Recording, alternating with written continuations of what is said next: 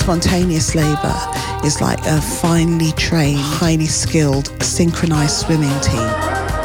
An amazing interplay between child who's sent that signal of readiness into mum's bloodstream and mother responding. Routine, almost routine use of these instruments because we're having women on their back. I can't describe how incensed I am that we're still doing that in 2019. But women are not ill, they're just pregnant.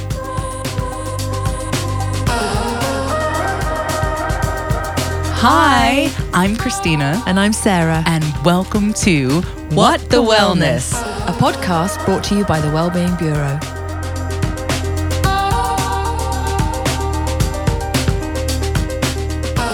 Hey everybody, welcome to this episode of our podcast with Kemi Johnson. This is an episode that's really close to my heart, and I wanted to tell you a little bit about why and how I know Kemi before we get into the interview with her, which is absolutely amazing. So Kemi, I met Kemi when I became pregnant with my son and was going to pregnancy yoga classes, and Kemi came to give us a talk about hypnobirthing and natural birthing, and I instantly fell in love with her and knew that I had to go on one of her courses with my husband. And so we signed up to do a course with another couple, and it was a 2-day course. And throughout those 2 days, I learned so much about birth, natural birth, how my birth could be. And so did my husband. And she gave us so much knowledge, and she's so passionate and wonderful about birth that it gave me the confidence, and my husband as well, to have a natural birth, which I ended up doing. Had a natural birth at home with no pain relief, and the way that I wanted it to be. So I felt totally in control. It was a really long birth because my son decided he wanted his hand next to his head. But I managed to never be scared throughout the whole process. And that was one of the main things that Kemi gave me, which I will forever be grateful to her for. So that's how we know Kemi, and she's just an absolute force for good. And so here is Kemi Johnson, the amazing woman. Kemi, we are so excited to be here with you. I'm very excited. Welcome to our podcast. It's been a long time coming. We've wanted to do this for a long time. I know. This is brilliant to be here with you. Yeah. Can you tell us, in your own words, how you see yourself in your role? Yes. So I call myself a birth keeper, and not everyone knows what that is. But a birth keeper isn't always a midwife. It can be a doula or a journalist or a researcher, or we're a group of people who are driven to preserve the sanctity of birth, how it works, to facilitate it in the best way possible to preserve the total well-being of the woman and the baby. So it's much more than them being alive at the end of birth. Right. So we all identify ourselves as birth keepers, but we have different roles in the birth keeping. I love that term. Yeah, It's brilliant. it suits us. Yeah. And it's we can't. It took a while for me to just claim and hold the role, because the people who are birth keepers and who've gone before as birth keepers, I mean, I've been so much awe of them that I didn't want to take that until I really felt I could wear it. So I do feel I feel I can wear it now. So You absolutely can. Absolutely am. Yeah. Amazing. That's amazing. Can I just tell you, when you say that word birth keeper, as a woman who hasn't had a child, and I've kind of been, I'm getting to the end of my, I have a few more days, but it's not over. Okay. But I'm there, and it's like, actually just you saying that word makes my understanding, whatever it can be, of childbirth. And there's almost like, oh, I've just been looking at this like you're shooting out a baby and it hurts, and then you have a baby. Yeah. But this is like, that brings actually so much more. So There's another dimension to it. Yeah. That me as a scientist primarily I didn't see it. And it wasn't until I'd been around enough women to see the differences between ones that had been allowed the full rite of passage, as opposed to women who just got it done and survived it and were angry about it. And, you know, Right. there's a difference. And it's largely about how you're treated and if you're honoured. And honoured by everyone, including partners, and honoured by your educator, and honoured by the hospitality, you know, who got you food, who washed your feet, who brushed your hair, you know, how was your child handled? Was it gently? Were they rough with your child? Because if somebody... it's getting emotional. if somebody manhandles a child...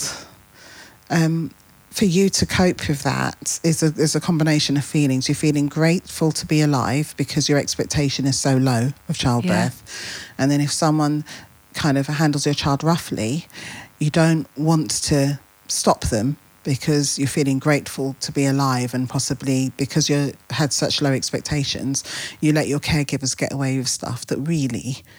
you know, when you're feeling whole and well and less vulnerable, you wouldn't tolerate. But then you feel guilty about it later. You're so vulnerable when you've just given birth or in that process. That's right. I've heard loads of people talk about how, you know, like how traumatizing, not even birthing or the pain or anything. It's being treated like a piece of meat. Yeah. And, you know, not being treated like a human being, which is like... Yeah. Awful in this day and age. It's isn't it? unimaginable, actually, yeah. And that's why a lot of people go into denial that it could happen to them and then have to recover from it happening to them. So like with Sarah and Garrick, what I noticed was they listened really keenly to what I had to say, but then they went and took some actions that many first-time birthers don't. So I think it's because of the way you approach life anyway. I think you were not willing to have this most precious moment taken away from you, the control of it taken away from you. But that's about the way you live your life generally. So, so you then applied that to preparing for birth. Yeah. Many of us are raised to be compliant and to see healthcare givers as God, and like that kind of external locus of control thing that happens where you expect to be saved. A lot of people expect to go to the doctor and to get a pill. Yes. And that will make them better. Yes. Yeah, or even you're guaranteed a solution. Yeah. Something. Yes. You know more than me. They're God, aren't they? Yes. So they're going to fix it. But then that's not how it works. It really isn't. And you're just masking over whatever problem it is. That's right. Sometimes we don't want to take responsibility for anything, and then when something goes wrong, we can just say, okay, this, you know, like taking responsibility for having heart disease or whatever, you know, like trying to prevent stuff happening to you. Yes. Is taking responsibility and taking the steps to make sure. I don't know. I think we're brought up, especially in this country, to think that you just go to someone and they'll tell you what to do and you do it. Yes. Well, you know, that's interesting though, because it's like you're treating your own body. You're treating yourself like you're a piece of meat, actually. Yeah. And it's like, oh, you're not just a thing you can take and put some salt and pepper on and then it's all good. And it's all good. But this is the truth of the matter, that actually we have created, all of us have created the situation that's occurring in childbirth. It's not that I can't point at the caregivers and say that's your fault. We've all done it, you know, parents, partners, you know, well, us as parents, but then our parents as well. We've all perpetuated this idea that when you're pregnant, you're ill or something that needs to be fixed. And that you're just, you know, the woman who lacks the ability to, you know, to go through this process without assistance. So, okay, just lie back, you know, open your legs, you know, we'll take care of it. And actually there are many, many women that think that's normal and that's okay and comply. there. I'm actually I always say I'm worth my weight in gold, and it's because I'm actually worth more the less I do. I think we sabotage a lot of births in our doing and our helping. And it was actually a doula that showed me that, Liliana Lammers. So her partner's Michelle Odont. So they've worked together with many, many women, and the women have realised their power around this couple. Michelle's often not in the room. Liliana might be, but she'll be very quietly in the room. And I was at a birth with her, the first birth I had with her as a doula and me as a midwife, and I was doing my helping. So she taught me. I was helping by rubbing her back and being very present, and the labour was relatively fast for a first-time birther. And then Liliana waited until the mother had gone to the bathroom, and she said to me, "Do you know, this baby would be born much more quickly if you stopped helping." She did bunny ears. and I looked at her, and she's been at many thousands of births over many decades. Yeah. And I just thought, this woman's going to teach me something. Yeah. And so I stopped helping. And then she said to the mother, "I think if you had some time alone in the bathroom, you'd come out within the hour with a baby." And the mother said, "Okay." And she went into her ensuite, and she came out within the hour with a baby. Wow. Yeah. So I got taught. I got schooled. I was schooled. And so that's when I learned to do even less.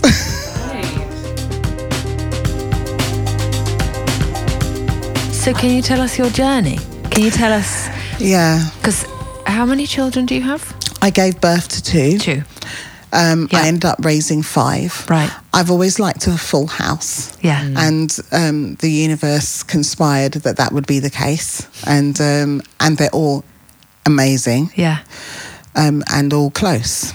So when I knew I wanted to be a midwife from the age of 15. Wow.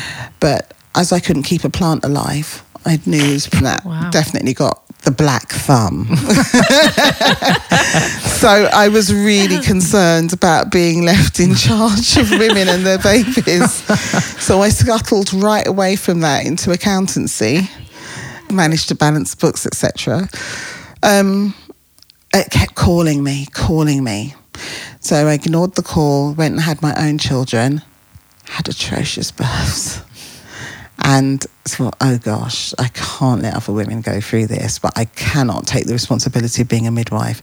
So then I started being a doula on the sly. On the sly? On the sly. Slipping into people's births. Slipping into people's births. I'm just going to be here doing nothing. That's right. And I did it really well. And so I started to see normal birth unfolding and thought, why didn't I get that? And then I started to put 2 and 2 together, and it was starting to make sense. And one day I just broke down in tears, and my finance manager was just going, "What's wrong with you?" And I said, "I have to be a midwife." She's like, "So just go on then." So I went and started my midwifery training, met some amazing people, but all the time I was a bit different. So I liked being in the birth room, and I liked doing nothing, and I really resented some of the things that we were encouraged to do and didn't make sense. And then got my registration, and then one day just had this nightmare that just contained all the children that I'd clamped and cut their cords straight away. Can you tell us about what you mean by clamping and cutting cords? Right, so I was taught that when a baby is being born, I should give an injection into the woman's thigh at the point of birth. And the injection is, at the time, was called syntocinon. So it's an oxytocic, and it's meant to make the woman's uterus contract to facilitate releasing the placenta. However, whenever we were taught to give that, we had to then clamp the cord, the baby's umbilical cord that leads back to the placenta, cut it, then put another clamp on it, or forceps, and then use them to pull the placenta out by the cord. So it's called controlled cord traction. So So that's what we were taught to do, and we weren't taught there were any other options. What it means is that a third of the baby's blood was always wasted. So it was in the placenta and not in the baby. And when a baby's it's like if you were to lose a third of your blood complement, you'd not be feeling very I'd feel well. that, yeah. Yeah, exactly. And so we'd been systematically doing that. And obviously it wasn't just me, it was all the babies being born were all having the same thing done. So straight away. Straight So away. not allowing it. No, there was no Anytime. delayed cord clamping in those days. There was no minute to 3 minutes. It was immediately. And what's the benefit of this? Like, why did they start doing that? Because it doesn't make sense. You think about, we've been here forever. We did not have these clamps and things. And see, that wisdom, that common sense is right there. It just goes to show when you're in an institution, it's like you sometimes have to park your common sense like by the front door as you go in, just to survive in the institution. This is the way we've done stuff. This is the way we do it. Don't question it. You're only a student. What would you know anyway? And actually, it's not a medical condition, being pregnant. It's actually common sense, and it's a natural thing. And so, it was very difficult to sleep with the knowledge that I'd done that to so many children. Yeah. So I stopped sleeping and I stopped eating, and it was quite dramatic. I couldn't get out of my pajamas. I couldn't leave the house. It sounds so weird and dramatic, but it was just the weight of it all. And then at that point, I realised I could never clamp and cut a cord again, which is great because around that time, the amazing Amanda Burley, who's a midwife who has actually handed back her registration because she was bullied mercilessly for the work she did to help us understand the harm we were doing to babies. Wow. So she is no longer a practicing midwife, but babies are saved. Because now it's at least delayed cord clamping. And then she's gone on to start a campaign called Wait for White, which is where you wait for all the blood that the baby wants to retrieve from their placenta to be in the baby. The cord goes white and flaccid, looks like chewed gum, basically. Yeah. And then you can clamp and cut the cord without injury to the baby. But it means that the baby's got all of its blood. And if the baby's got all of its blood, that means rather than taking blood from the liver and the brain to help the lungs to work properly, it's got a full blood complement. Yeah. So the lungs work properly at the point of birth as well as all the other organs. So it is significant. Just makes sense, doesn't it? Yeah. Like Yeah, if it you seems talk like, about why? it, you're just like, oh, why would you not that's do right. that? Why would you not do that? And they've now got research 2019 showing the difference between babies who had the cord clamped and cut before 5 minutes and after 5 minutes. And of course, you know what's going to show, right? It's going to show higher IQ, higher attainment, higher iron levels, in the blood and things, so it's kind of obvious. Yeah. Can I ask you a question? Just Please do. from me, as someone who hasn't gone through childbirth, I'm really interested in if you could kind of give us an idea of what the difference will be. What an experience, one with Kemi and one, or someone, of like you, who you are, and then just a normal one where you don't have that support and you're in the hospital alone. Just so we have like a clear idea of what's happening. I think if a woman's left alone, she could have an experience similar to the one that she would have with me there. And I know it sounds awful, but if I'm there, what I'm trying to facilitate is her feeling safe, but then going into this bubble of hormones that gets the job done really efficiently. So I want my presence for her to feel safe in it, but I don't want her to think that I have to be doing anything, because I don't. Because, it's like I was teaching with Catherine Graves at the weekend, parents, and one of them is a farmer, and he'd missed the first day of teaching but was there for the second day because he had other commitments, and he was there for the second day, and he came up to me afterwards and he said, and he basically taught what he didn't have on the first day. He kind of, because there was a group of us by then, and he said, "Yeah, I'm a farmer, and I would never dream of entering a stall where one of the animals was giving birth. I wouldn't dream of making a noise. I wouldn't dream of disturbing the process or trying to help unless I need to help. He said, because I know that by me stepping into the stall or changing the environment for that animal, there's a chance that we could lose the young because it won't unfold in the same way. And he's basically teaching. Yeah. He was basically saying what I teach or what we teach on day one. Yeah. I felt a bit emotional when he was talking about it again. I'm quite emotional about what I do because I know so many women aren't afforded that respect, but a farm animal is.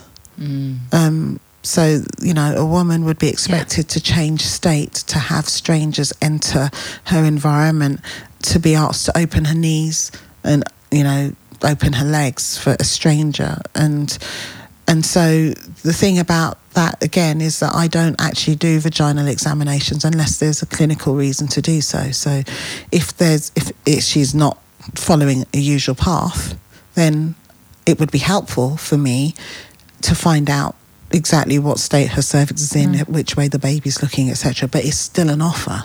She doesn't have to accept it because that's actually her body. She has agency. But what happens to a woman who's somebody who's doesn't practice in that way is that she's in a vulnerable state and then she's frightened into opening her legs. So it's not much different from being raped. So, you know, we call it obstetric violence. Some people, if you mention that term, people get very, you know, no, but we have to do these things to preserve the safety of the woman and the child. No, you don't. You don't have to violate a woman to keep her and the baby safe. I've never had to. And I guess certain situations, actually, if she's in a state of collapse, then maybe to save her and the baby, and she's in a state of collapse, you have to do things without asking. But I've not seen a woman in that state of collapse, and I know there are people that do, and so I understand that they may have a skew towards behaving like that. But I would, all of us would appreciate if they could tell the difference between a woman who's in collapse and unresponsive, and what you might have to do, and what is being done to women several times a day in our maternity services at the moment. I think that. I think what I think is great about your role is that the information that you provide is so important, which I know is why you have moved from being a midwife That's right. to being an educator. That's right. Because I'm occasionally a midwife, but my main role's an educator. Yeah, so by giving people information, so like the norm, thinking it's normal to have someone put their hand inside you and root around. Or I was explaining to Christina earlier about induction. And so, you know, like all these things considered normal because society thinks it's normal or doesn't question it or doesn't have the information. And the fact that if you actually talk about it and analyse it, why is that normal to have someone stick their hand in you? Yeah. And you think, as a woman, I should just, you know... submit. I should just shut up and this is, you know, they know what they're doing. And be grateful. Yeah, they know what they're doing. Yeah. Sarah, you mentioned induction, which is a biggie because it's an intervention. Yeah. And membrane sweeps, you know, I harp on about it, but membrane sweeps are an induction. They are an intervention. So, can you tell us what a membrane sweep is? So a membrane sweep is probably, I always kind of say, about 90% of women have had one because it just seems that every woman's having one. And I don't do them at all. So like, how would you lead into someone having an induction? Yeah. What is the policy for when a woman gets to... Yeah.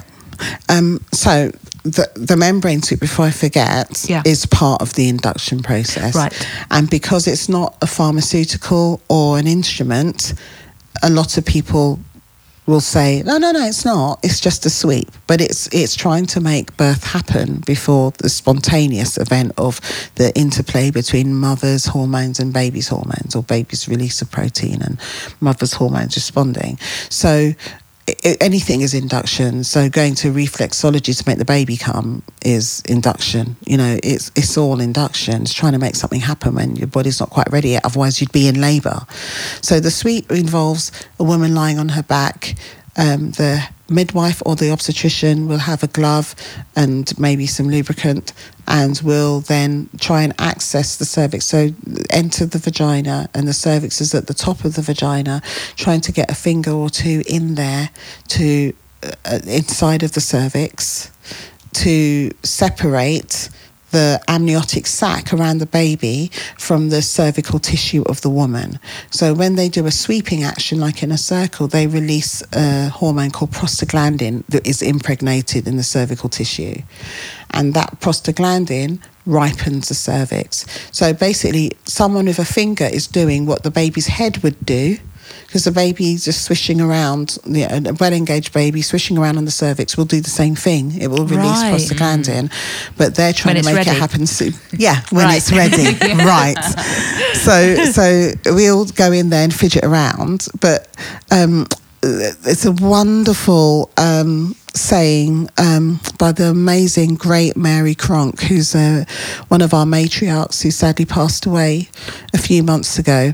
And she was always fighting for women and advocating for women. So she said, induction, she said, she'd start and say, you know, spontaneous labour is like a finely trained, highly skilled, synchronised swimming team. And induction is like shoving one of them in and expecting the rest to catch up. Yeah, right. Yeah, you're never going to get the same result, because spontaneous labour is an orchestra. It's a dance. It's an amazing interplay between child who's sent that signal of readiness into mum's bloodstream and mother responding. And when we do things like poke around with a cervix, or stick a balloon in there, Cook's balloon, just stretch it open, or, let's just get some PG3, you know, so let's get some prostaglandin and just stick it up there and see what it does. And then, okay, let's break the waters and let's see what that does. I'm going to bomb into the swimming pool and just see if they can do their routine around me. So chuck it all in. Okay, let's just break the waters and see what's like. Okay, let's go and get some synthetic oxytocin. Let's bang that into her bloodstream and see what happens. Oh no, the wheels have come off. I say, okay, we'll do a C-section. And that's what's happening to women all the time in this country.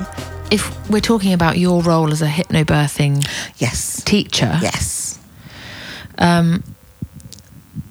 could you explain to us what hypnobirthing is and how it feeds into? Because I think for me, before I knew what it was, I was a bit confused by the title. KG hypnobirthing has elements of what people would expect. It's, you know, the hippie bit.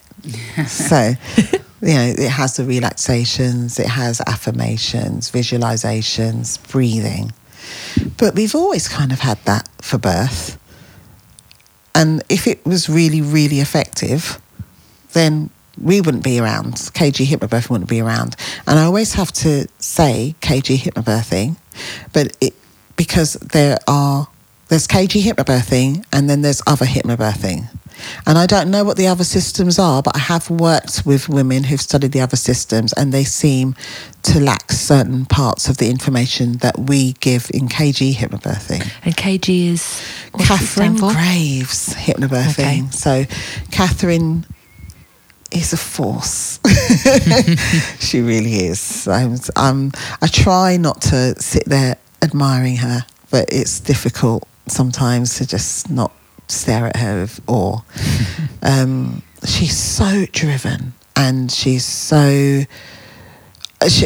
literally given up everything to create this course, and she refines it all the time. One of the main parts of it, which you already covered, Sarah, is it's not just giving the parents techniques, it's taking away the fears. So it's giving them tools to deal with fear. And one of those tools is knowledge. How does the body actually work? What's the body trying to do? How does your mind affect the way your body works? So we give that information. We give the techniques, which is what everyone's coming for. But then we talk about, there's another aspect that's quite new, fairly new, where we actually talk about, okay, so now you are aware that your body actually works. And occasionally bodies don't. You know, birth is as safe as life is. There's no guarantees. But the majority of the time, the body will work. Here's what can impact your body's ability to work. So we have a session that talks about the induction. Being told that your baby's too big, your baby's too small, you're too old, your BMI's too high, your BMI's too low, and all the other, all singing, all dancing. I didn't finish my story, actually. I'll do it in a minute. So all of that is happening to women. And then, anyway, let's just help you along with a sweep. It's really not help because, again, it starts a process that your body's not really prepared to finish without help. So if you start with the sweep, you're more likely to need the other things to finish the labour. And finishing the labour sometimes means that the baby's not quite in the right position. So then it may need the forceps, or if it is in the right position but she's exhausted because of the long process, then it might need the ventouses, like a sink plunger on the head. But we have it's called a I'm ventouse. sorry, I didn't even know. That sounds like medieval torture. They do it carefully, and there's a limit to how many times they can do it. But Okay. I mean, most of us would prefer that our babies were excreted come out. using gravity. We've developed like a routine, almost routine use of these instruments because we're having women on their back. And I can't describe how incensed I am that we're still doing that in 2019.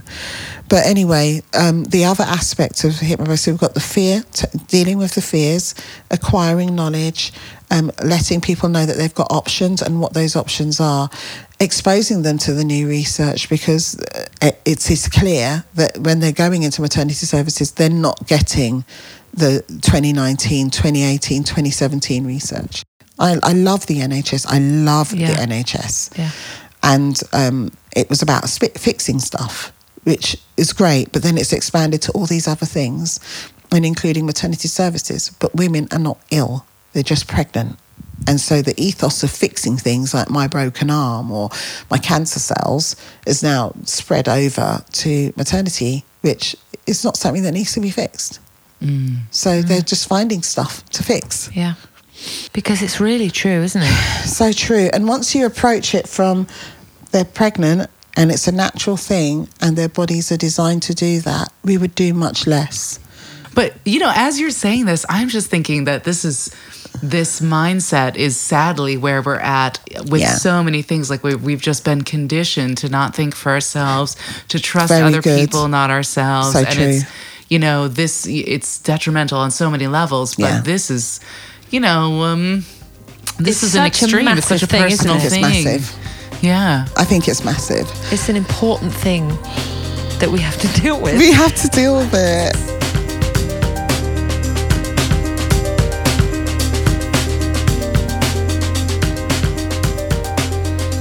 Well, that was amazing. It sure was. She's such a force, isn't she, Kemi? Totally.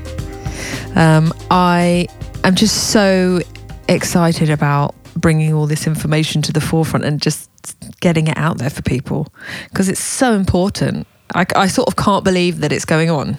Yes. It's mind-boggling when you really hear what's happening and all of the options. I think that's something that she mentions, the different options to women around childbirth. And how we don't know. Yeah. And how you're going into a system and you're assuming that system is working in your best interests. But actually, by going into the system, you are on that conveyor belt of, you've got a certain time limit to go from here to here. And, and this box got to be checked, that box has got to be checked, rather than thinking about what's best for you and your baby. I mean, even the thought of induction is just crazy if you really analyse it, isn't it? And that it's so normal, and that someone can say to you, you're 40 weeks now, so it's time to, we need to get Pop baby it out. out. Yeah.